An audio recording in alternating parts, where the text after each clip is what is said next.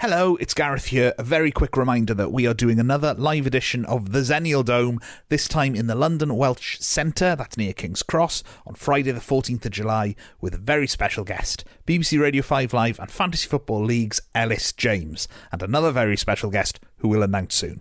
Tickets are available via the What's On section of londonwelsh.org, or head to our socials, Twitter and Instagram for the links. Thanks very much. Enjoy the show.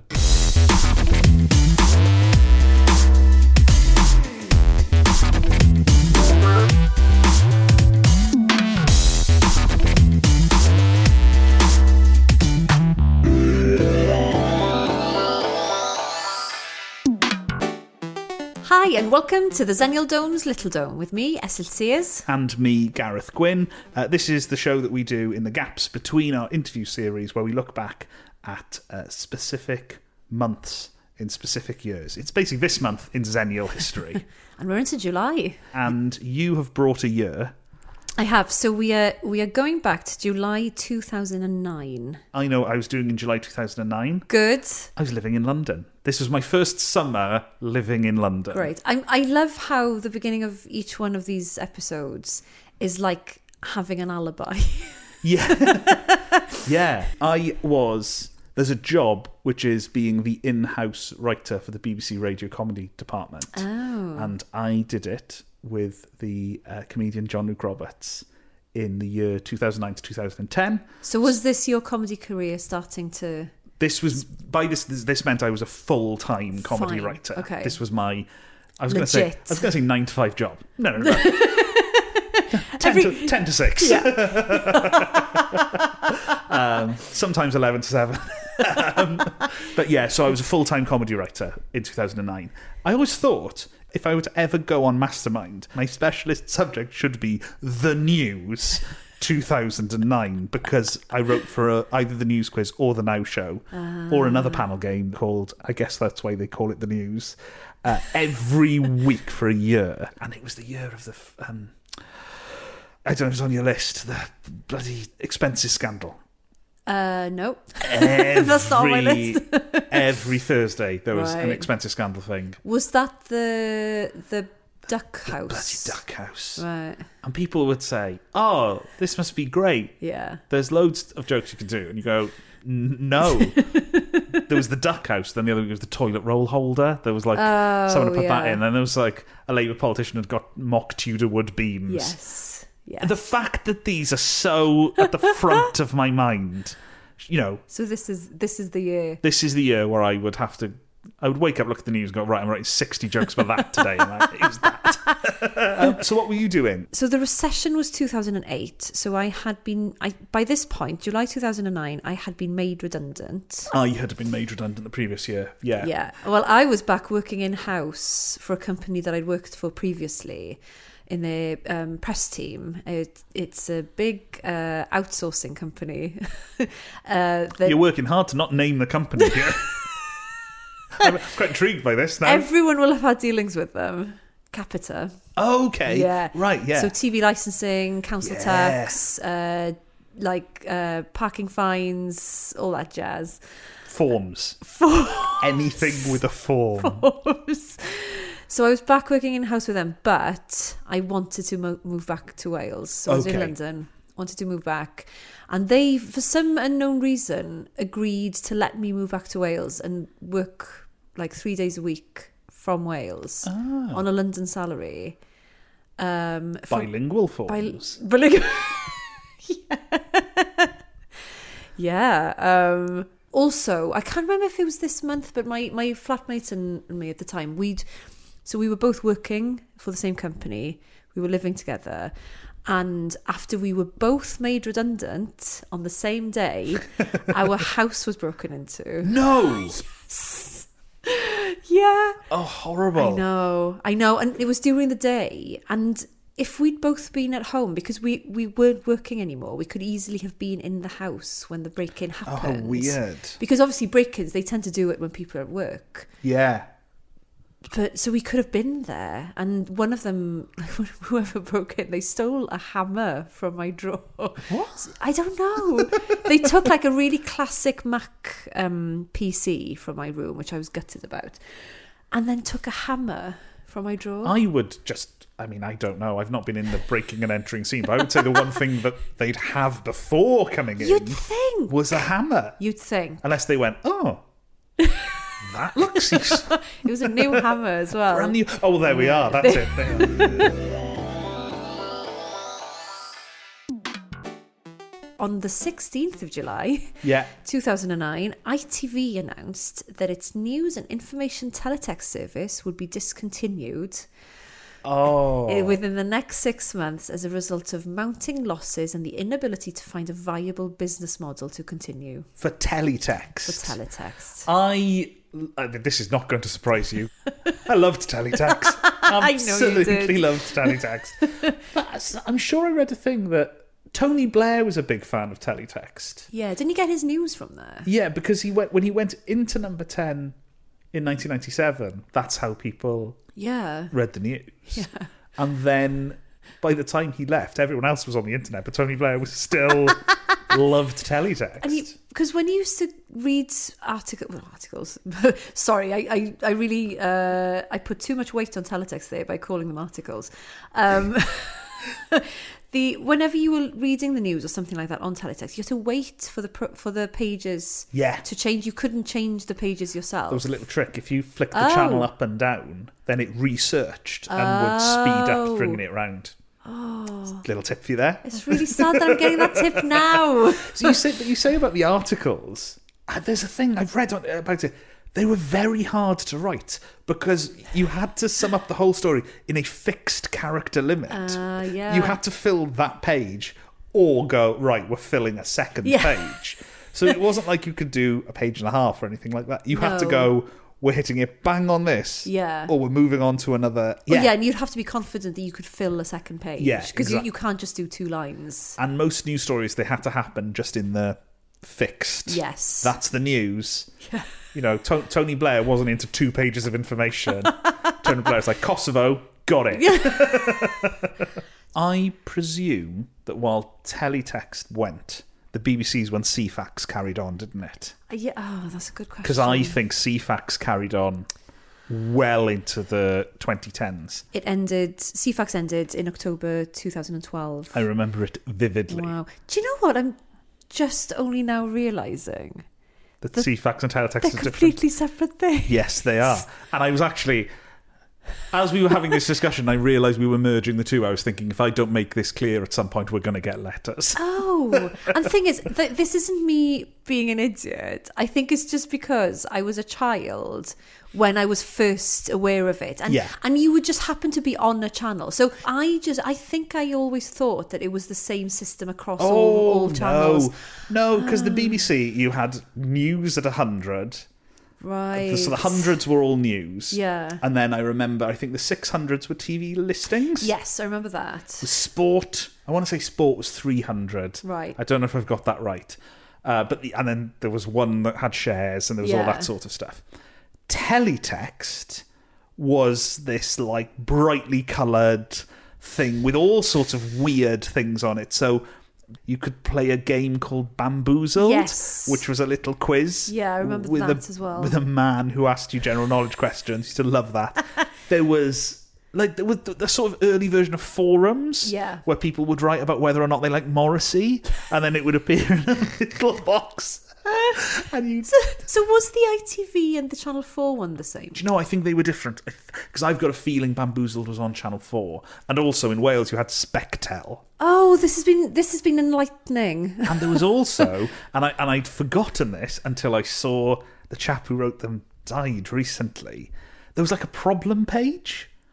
Teenagers writing questions to a guy called Nick. Oh, and God. his name's in my head because he died very recently. Right. From what I remember, nothing was off the table for Nick. Oh, wow. Nick was answering a lot of questions on teletext. And was he qualified? I mean, everyone seemed pretty happy. I don't know. There wasn't a comments bit underneath for people to go like, oh, steady on, Nick. Horoscopes? Yeah, horoscopes. There was a big computer game section called Digitizer. Yes. And I think they they actually survived, I think, into the internet age. Yeah. The digitizer people. Yeah. Bigger fan of CFAX than teletext. The thing is, even without you saying that, I already knew that because you're such a BBC, yeah, BBC nerd. I much prefer the slightly draconian CFAX thing of like, we're just giving you information. If you want to have bawdy chat with Nick, get over to teletext. Get over to Channel 4 where they do that sort of thing. Their little red triangle. Oh, yeah. And someone's asking whether or not they should worry about what's in their pants. It was things like teen chat.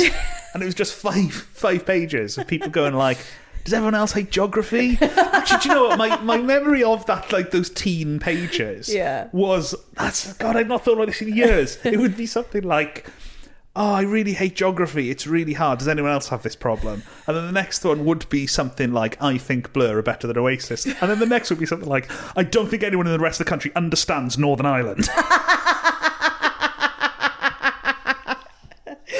And there would be like 5 pages. I used to read this. There would be like these 5 pages every day of like what's bothering teenagers. But there was always this like rumble of what's going on in Northern Ireland in amongst real froth. Wow. And people should have listened to them, I feel. Yeah. Yeah, it's really odd to think now that they... Because now that would be... Well, I say that. That is actually one of the things I don't like about Twitter. Yeah. Is the fact that you open Twitter and you go, oh, this is like a nice picture of something, an interesting article about some old sitcom, and the most appalling opinion I've ever heard in my life. All on the same screen. Yeah. I think... So in many ways, I think Twitter is the new... And as well, there's a word limit you've got to hit. Yes. So I think Twitter... is the current version of... Sure. It's the teletext we can all write for. I feel vindicated here as well because I've searched for some facts about teletext, which I have found in Stroud News and Journal, but most of the facts are about CFAX. So the heading is about teletext, but actually the content is about CFAX. Yeah. So I don't think I'll be alone in thinking that it was just a massive big umbrella covered all the channels. I'm sure most people got them muddled. You knew when you'd gone into the wrong part of town. Oh, God, You knew where you're like, well, there's a bloke here answering questions about BO. I'm definitely on Channel 4.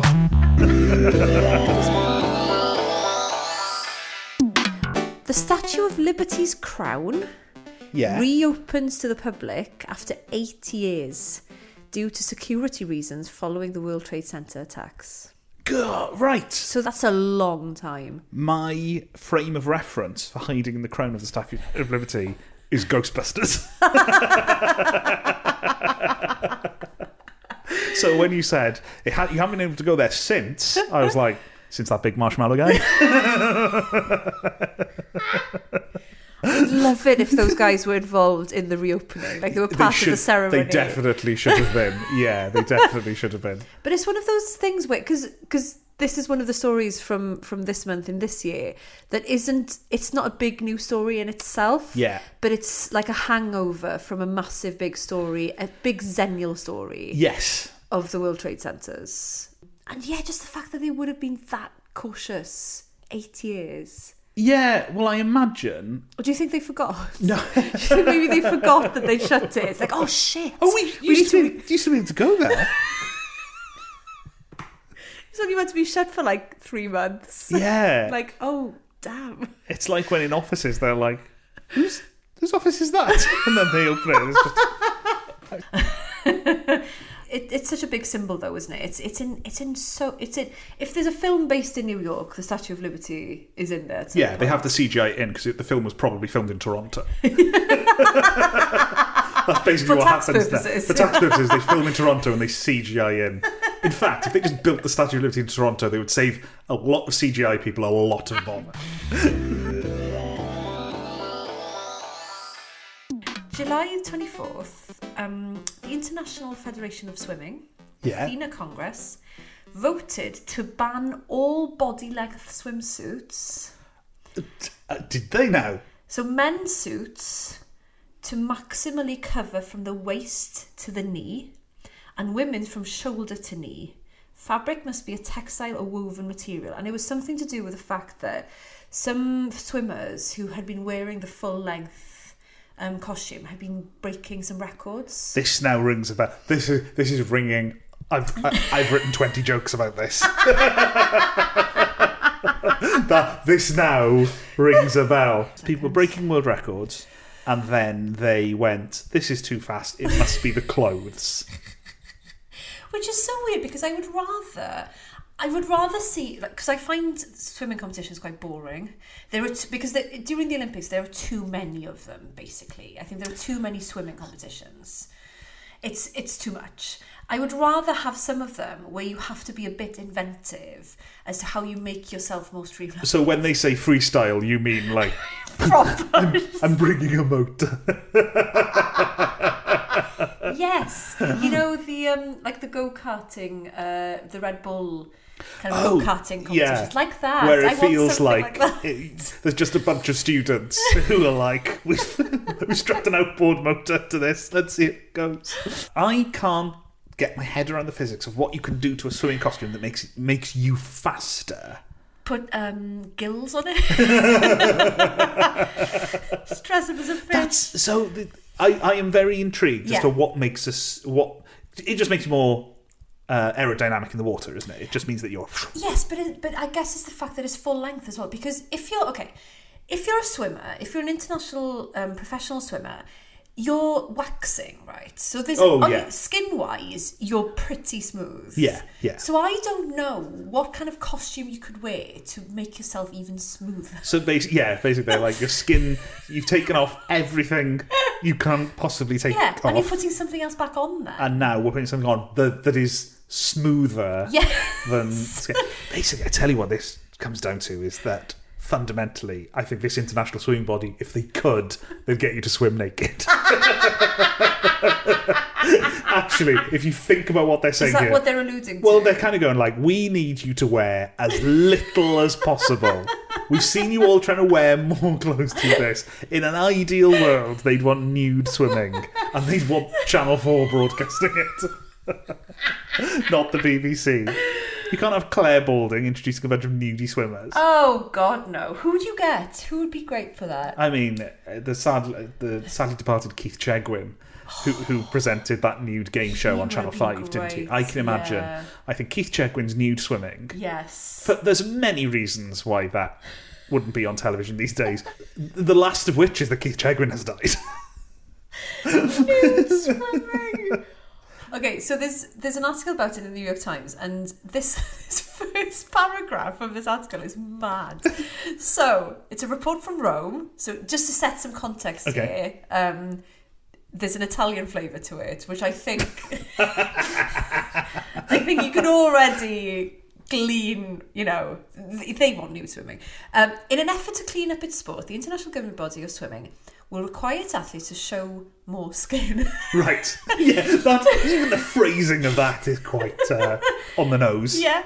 By an overwhelming vote on Friday at its General Congress, FINA officials decided to ban the high-tech swimsuits that have been likened to doping on a hanger. Good grief. But yeah, so they go on to talk about different records and stuff. And then there's Phelps. They interview Michael Phelps about this. And he applauds FINA's proposal that racing suits be made of permeable materials and that there be limits to how much of a swimmer's body could be covered. The motion must be approved with the FINA Bureau, blah, blah. The quote from Phelps is just, "I like it. I think it's going to be good." Full stop. He's not a man of many words. He's not. He's got training to go to. They probably had to work really hard on it. Can we get a quote from Michael Phelps? Get a quote from Michael Phelps. He's the best swimmer in the world. There's no one to touch him. He's the best. Get a quote from Michael Phelps. And that's it. That's what they got. Someone spent a day getting that. I could have said that. Yeah. Yeah, so as setting world records became almost commonplace, the swimsuit controversy spread beyond issues of performance into the territory of morality. Oh, did it? Which is weird because surely covering your body is an issue of morality in itself. Like, actually, if I want to cover my knees, let me. Yeah, I do feel like if you want to...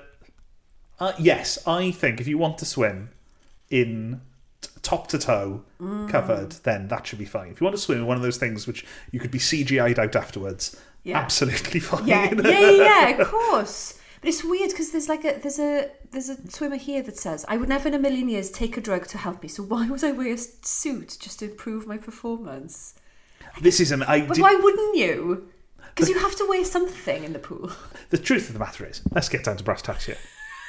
I know nothing about international swimming. I'm not the one who should make the decisions. I should not be. This is one of those things where you read a paragraph of something and you feel like you're an expert, which, incidentally, is the Olympics, full stop. Because the fun of the Olympics is you watch 10 minutes of something and you start critiquing divers who've spent 12 years doing nothing but falling off a board. Yeah. And you start going like, I could do that. Oh, he's messed up. I have now done this to this. Yeah. You've told me 2 paragraphs about swimming and I've got an opinion of like, well, I don't see why they shouldn't wear what they like. But that's where we've gotten to. That's where we've reached now, because I'm just thinking here, why are you wasting all your time and energy on this? Like, though these suits are available, imagine if they'd let people carry on wearing the suits, where we'd be with it now. Oh, they'd look like Inspector Gadget getting into the water. Yeah, like with a retractable fin. Yeah, they'd have everything. Well, what a peculiar bunch of things. Yeah, it was. But I don't hate it. No. And if anyone wants to get in touch with what they were up to in July 2009, you can on thezennialdome@hotmail.com. Or send us a tweet at the Zennial Dome. That's it, isn't it? It is. Yeah, and Instagram, just Zennial Dome. Anything else? No. Brilliant. Thank you very much for listening. We will see you next week. Goodbye. Goodbye. Hello, thank you for listening to the podcast. I am going to bombard you with information again at the end, like the CITV show Bad Influence. That's a Zennial reference right there. Anyway, London Welsh Centre, 14th of July, a live edition of the show with the brilliant Ellis James, and another guest we'll announce soon. You can get your tickets at londonwelsh.org, head to the What's On bit and follow the links. Hopefully we'll see you there.